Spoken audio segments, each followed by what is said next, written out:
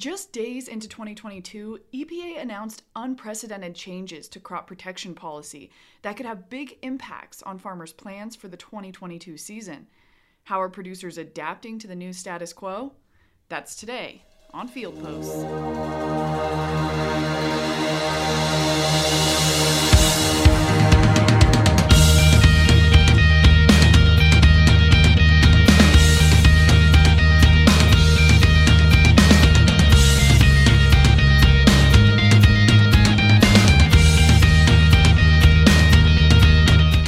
A DTN Progressive Farmer podcast that dives deeper into the most important trends in agriculture to explore the business's cutting edge. I'm your host, Sarah Mock.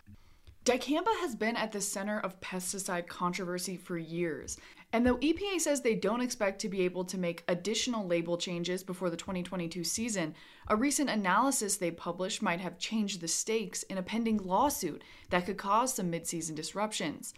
On top of that, EPA also announced in January changes to their strategy for enforcing the Endangered Species Act, which is already riling the ag and environmental communities over county-level restrictions. DTN staff reporter Emily Unglesby joins us today for a deep dive on dicamba news to watch, what's next for chemicals like Enlist, and who to consult for information about how your labels might have changed. We'll discuss the alternatives for the 2022 season and what might lie ahead for producers looking to avoid such surprises in the future, right after this word from our sponsor. Today's episode is brought to you by MyDTN. In today's environment, it's essential, more than ever, to get the most current and accurate information to help save your valuable resources and continue to be profitable.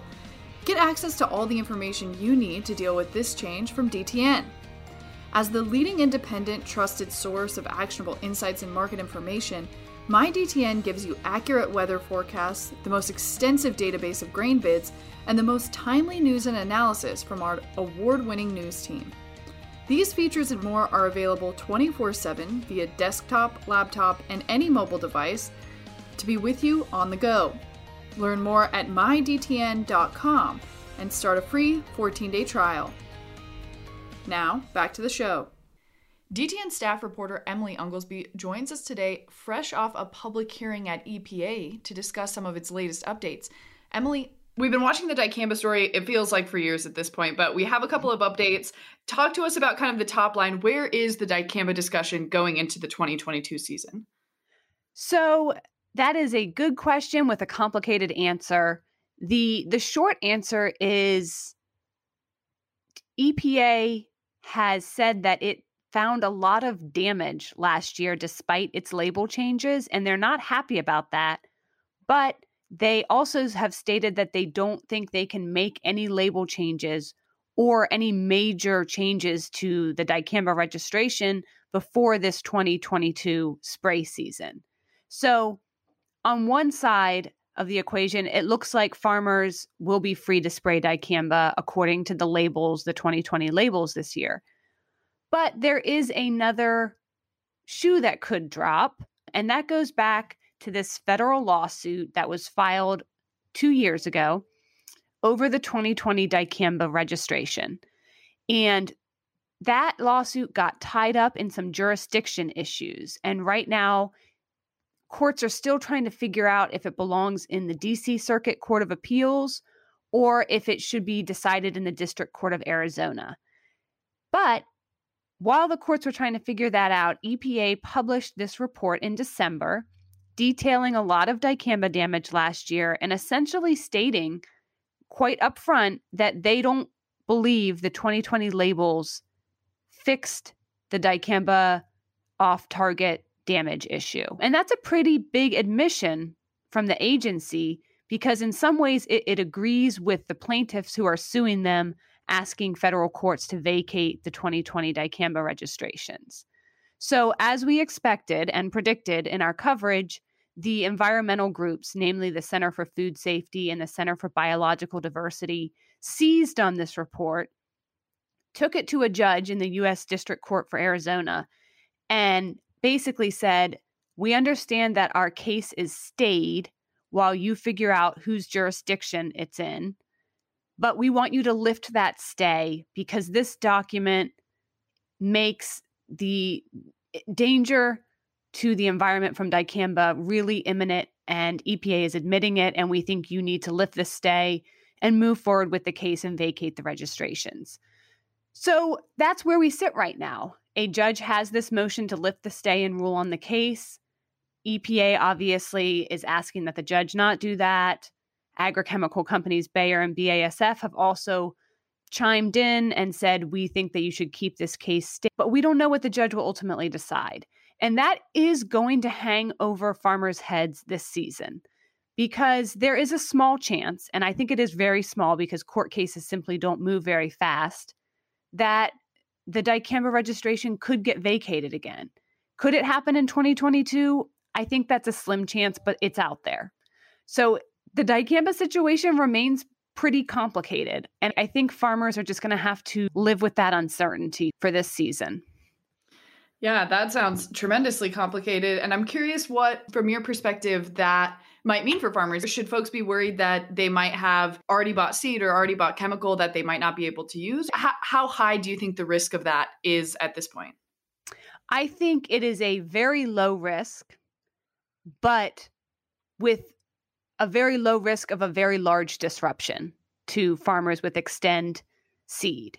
Because the risk of a judge vacating those registrations this year, I do believe remains small, just because of the time it takes for these court cases to get hearings scheduled and for judges to actually make rulings. But if it happened, the disruption would be enormous, just as it was in 2020 when a federal court vacated 3 dicamba over-the-top registrations. So again, low risk of it, low probability, high disruption if it did occur, because it would take dicamba out of the hands of farmers who have planted seeds, already bought at that, maybe already planted, maybe crops are already in the fields growing, that they can suddenly not spray with dicamba. I'm curious, as you look to, the future, eventually this lawsuit, one assumes, will get figured out, whether or not it's during the season or after this season. What will you be watching from EPA in terms of updates on this decision-making or how this might evolve as the season progresses and then looking ahead to maybe 2023? It's a good question. And EPA is kind of another wild card in this situation. Yes, they have stated that they don't have the ability to make substantial changes to dicamba use for this season, but the underlying implication there was that they could and might for future seasons. The EPA report that the agency published in December was pretty damning for dicamba. The agency expressed very clear dissatisfaction with the level of injury complaints and with the fact that their 2020 labels didn't seem to have fixed things substantially. So I think EPA is not happy with dicamba's performance, and I think it is a very likely possibility that in future years, if this federal court case doesn't vacate the registrations, that EPA would go ahead and make substantial changes to dicamba use moving forward beyond this season. So it's really a question of who's going to act first. Will a federal judge act first, or will the EPA? But I do think dicamba use will change under this EPA in the next couple years. Well, and there's a third actor in there, which you mentioned a little bit about how the companies, the manufacturers of dicamba, are responding. We've in the past watched them make some moves around, rolling back recommended use and sales and availability. Any kind of word from them or signals from them that the companies themselves might be thinking about making some changes to preempt an EPA move or what's happening in the courts? So we have heard via some EPA comments that the agrochemical companies, particularly Bayer and BASF, might have offered EPA some voluntary label changes as a way to keep dicamba on the market. But we don't know what those label changes were. It doesn't look like EPA took them up on it for at least this season. So that's really kind of a gray area that we don't have much information on. I want to switch gears a little bit and talk about the other piece of news that's come out on the pesticide use front, and that has to do with the Endangered Species Act. Tell us a little bit about your reporting there and what you're hearing in terms of what's going on with the interaction between EPA, the enforcement of this law, and how farmers can use pesticides. Yes, so the Endangered Species Act, this has sort of been a slow-moving train coming towards agriculture for several years now. It actually dates back to the 70s. So the Endangered Species Act was passed just 3 years after EPA was founded. And the act states that all federal agencies, any federal agency whose actions might affect the environment, they have to consider what those actions would mean for endangered species or threatened species and the critical habitats that they live in. EPA really hasn't been fully complying with this federal statute for decades. And it's only recently that the agency has started to try to put in place protocols to actually follow the Endangered Species Act.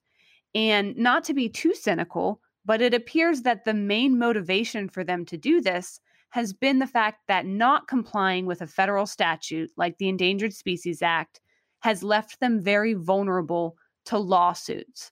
So it has been an easy way for environmental groups who are concerned about pesticides to successfully sue the agency, because they can always say with great legitimacy that EPA is not following the law in this pesticide registration. So it has been an avenue for them to sue them, sometimes successfully. So EPA is basically trying to shut off that avenue.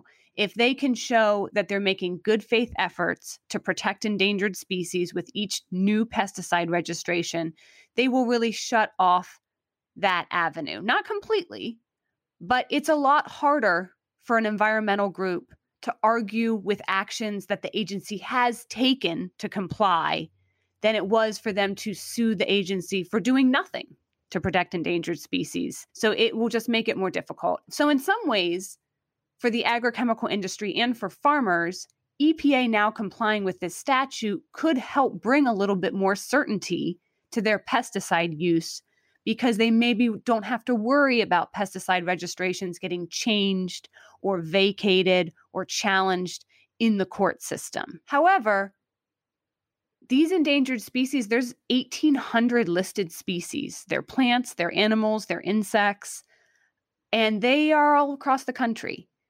And their statuses are frequently changing. They're moving from threatened to endangered, from endangered back to threatened. They're getting removed. New species are getting put on the list.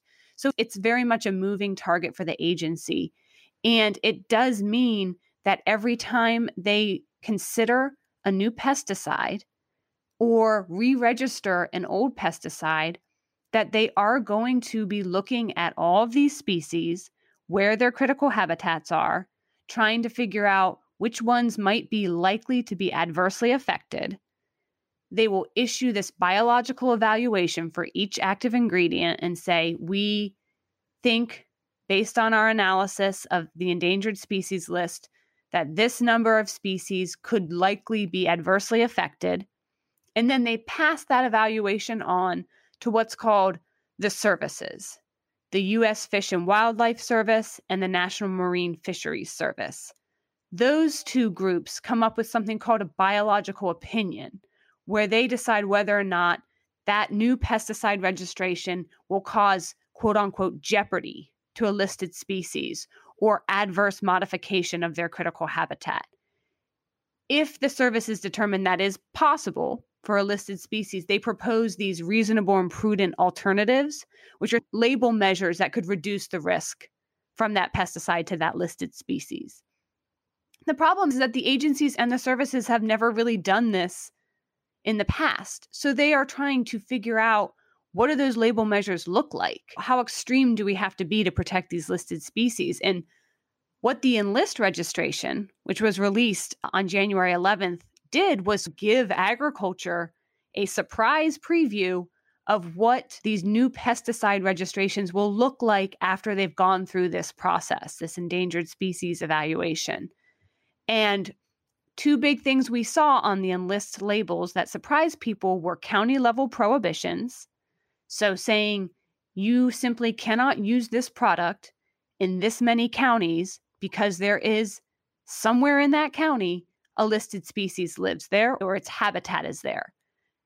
So that caused a big problem with the Enlist herbicides because nobody had any warning that was coming. Corteva says they don't. There's some evidence they knew it was a possibility, but they thought that they could get those counties back on the label. And farmers in those counties are really reeling from that. So that's going to have a big impact, especially if it happens on future labels for other chemicals.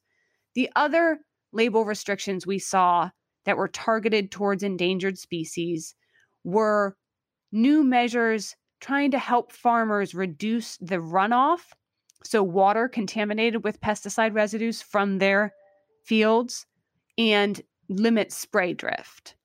And those, I think, farmers will find much less onerous. In particular, this new measure where they give farmers a list of ways to prevent runoff and say, okay, here's 5 ways you could do it. Buffers, a tree line, just all these different methods. And then farmers pick which ones work for their operation. It's called a pick list.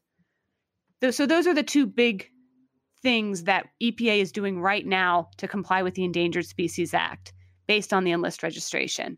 I think that the county level prohibitions are the most disruptive to agriculture, but they are also the ones that I think might be the most likely to get changed moving forward. So yesterday, EPA held a very long 2-hour webinar where members of the public could tell them in a couple minutes what they thought of the Endangered Species Act evaluations and what they needed from the agency as the agency tries to figure out how to do this with new pesticide registrations. And we saw some farmers on there. We saw some environmental groups. We saw experts like weed scientists.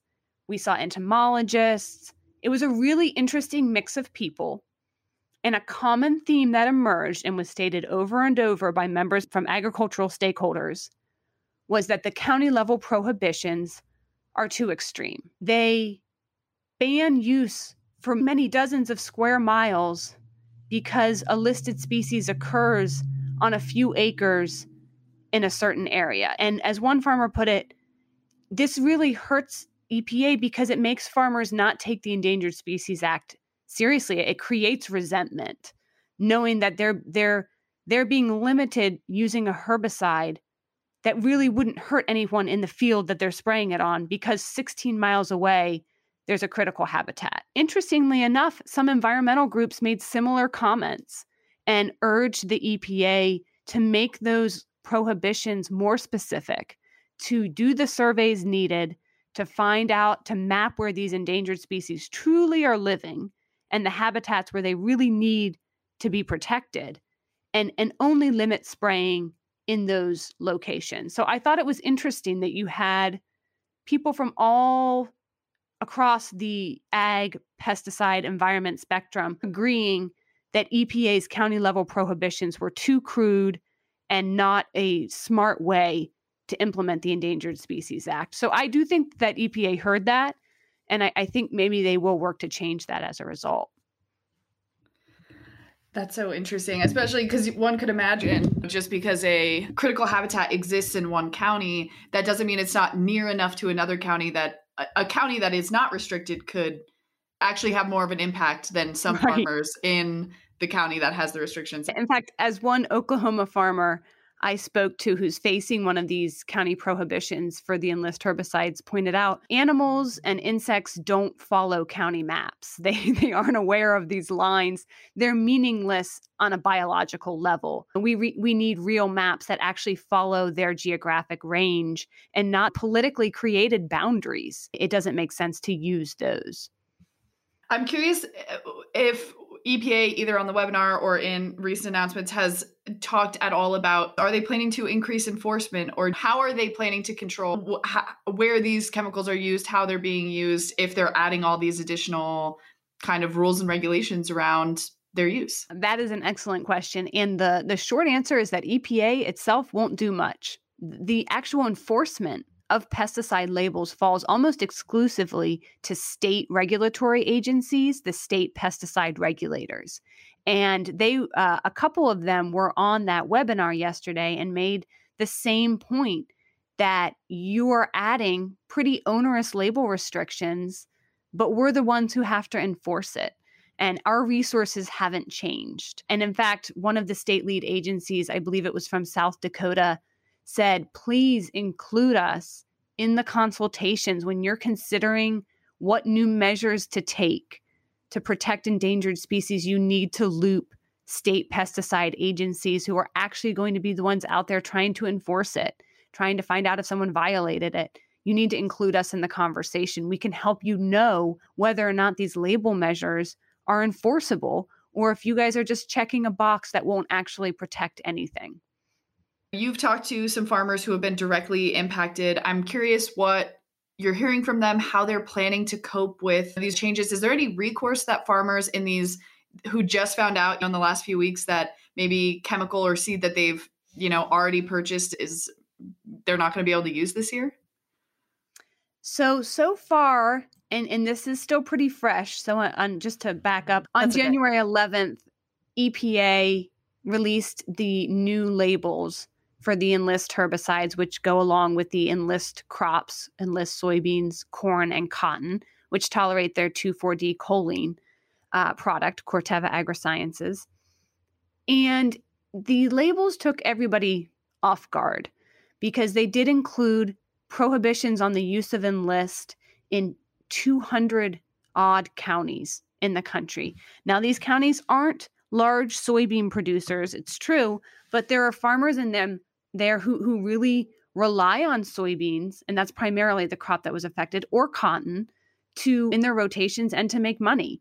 So these farmers found themselves literally overnight without a post-emergent 2,4-D option to spray in their fields, which they had paid for when they bought their Enlist seed in the fall.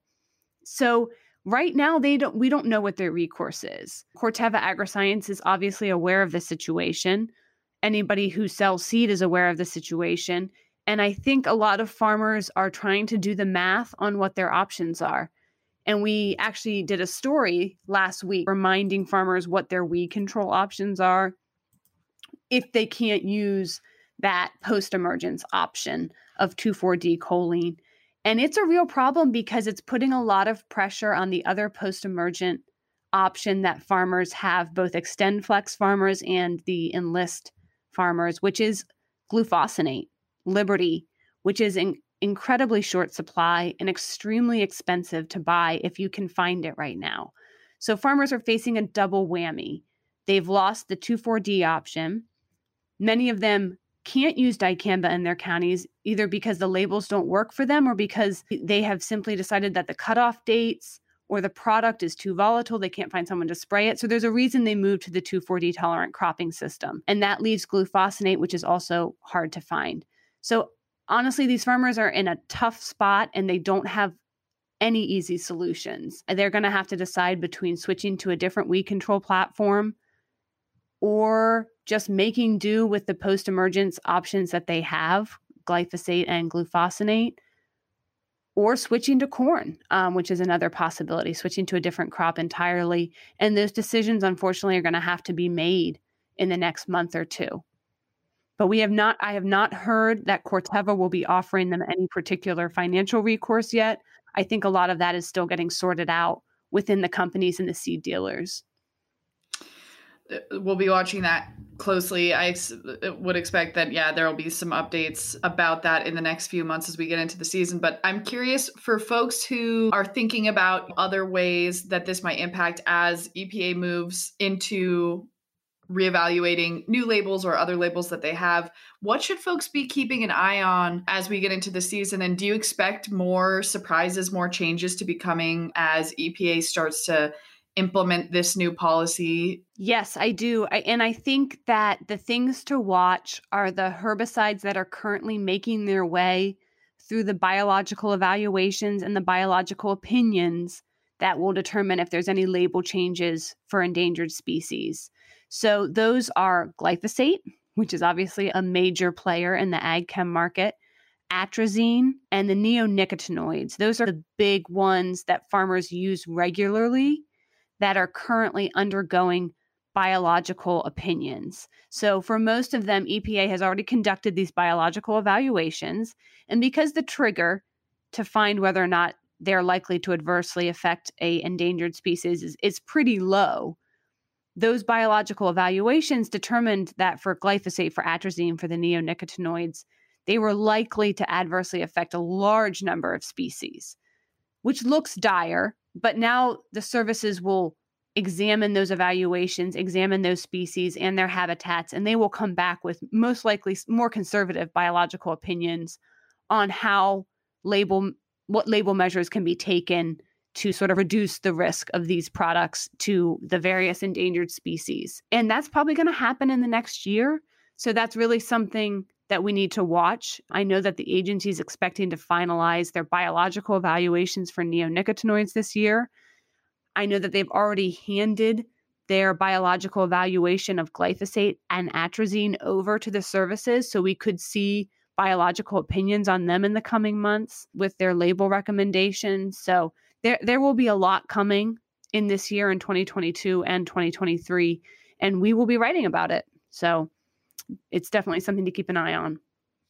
And I'm curious, from farmers you've talked with, are folks starting to think about, as there's just so much uncertainty around labels, around new chemicals, around resistance and things with existing crop protection options, how are people starting to think about maybe changing their strategy or making a more responsive strategy to be able to deal with just all this uncertainty that seems to be growing year after year?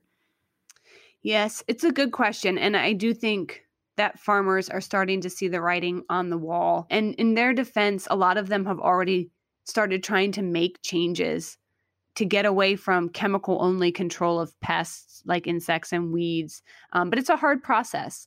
And farmers need a lot of research on their other options. And the weed scientists, the entomologists, the plant pathologists have been doing a lot of work in the past decade trying to explore how other non-chemical options to control pests like cover crops, how they work, how farmers can add them to their operation, because those changes sound very simple to somebody who's writing it out in a federal office somewhere, but on the ground, they're very difficult to implement. It's hard to know what will work for your operation. You have to fail sometimes and lose money to figure it out. I do think that the change is underway and that some farmers are starting to truly integrate their weed and pest management to include non-chemical options, but it is a hard road.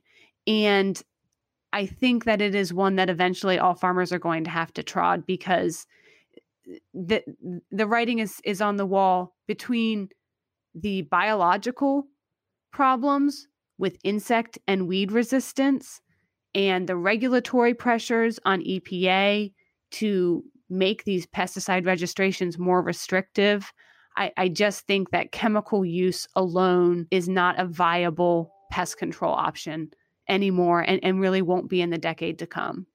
Just one last question for folks who are either in the midst of a season, maybe trying out new crop protection tools or watching this news play out either on the dicamba front or on the ESA front with chemicals like Enlist, and just don't know, who should farmers be in contact with to make sure they know how their labels are changing, how they should be shifting plans for potentially even this season in terms of making sure they're like in compliance with all the new label changes that have been coming out? It's a good question. I know that a lot of extension offices have worked pretty hard to get the word out. For example, when those Enlist registrations came down, several of the farmers I spoke to had learned that their county was on the list because an extension weed scientist from their local university had reached out and alerted them to that situation. So those extension weed scientists, those extension scientists are always paying attention to things like this. Your state Department of Agriculture is also, of course, who's tasked with enforcing the labels, is always going to have the most up-to-date information on what you can do legally in your state. So they're always a good resource. And selfishly, I would also say dtnpf.com. We really work hard to stay on top of state by state changes for sort of high attention, high focus chemicals like dicamba, like 2,4-D, like glyphosate. So if there are changes, we try to collate them, put them together in a story, and get them out to farmers before the spring spray season. You can read all of the stories Emily mentioned and stay up to date on all things dicamba and crop protection at dtnpf.com or in the monthly DTN Progressive Farmer magazine. This episode of Field Post was brought to you by the team at DTN Progressive Farmer, with special thanks to Emily Unglesby. This episode was produced and edited by me, Sarah Mock, with support by Greg Hillier and Kylie Swanson. And a big thanks to all of you for listening. If you like the show, please rate, review, and subscribe wherever you listen to podcasts. And until then, remember, the future of farming is here.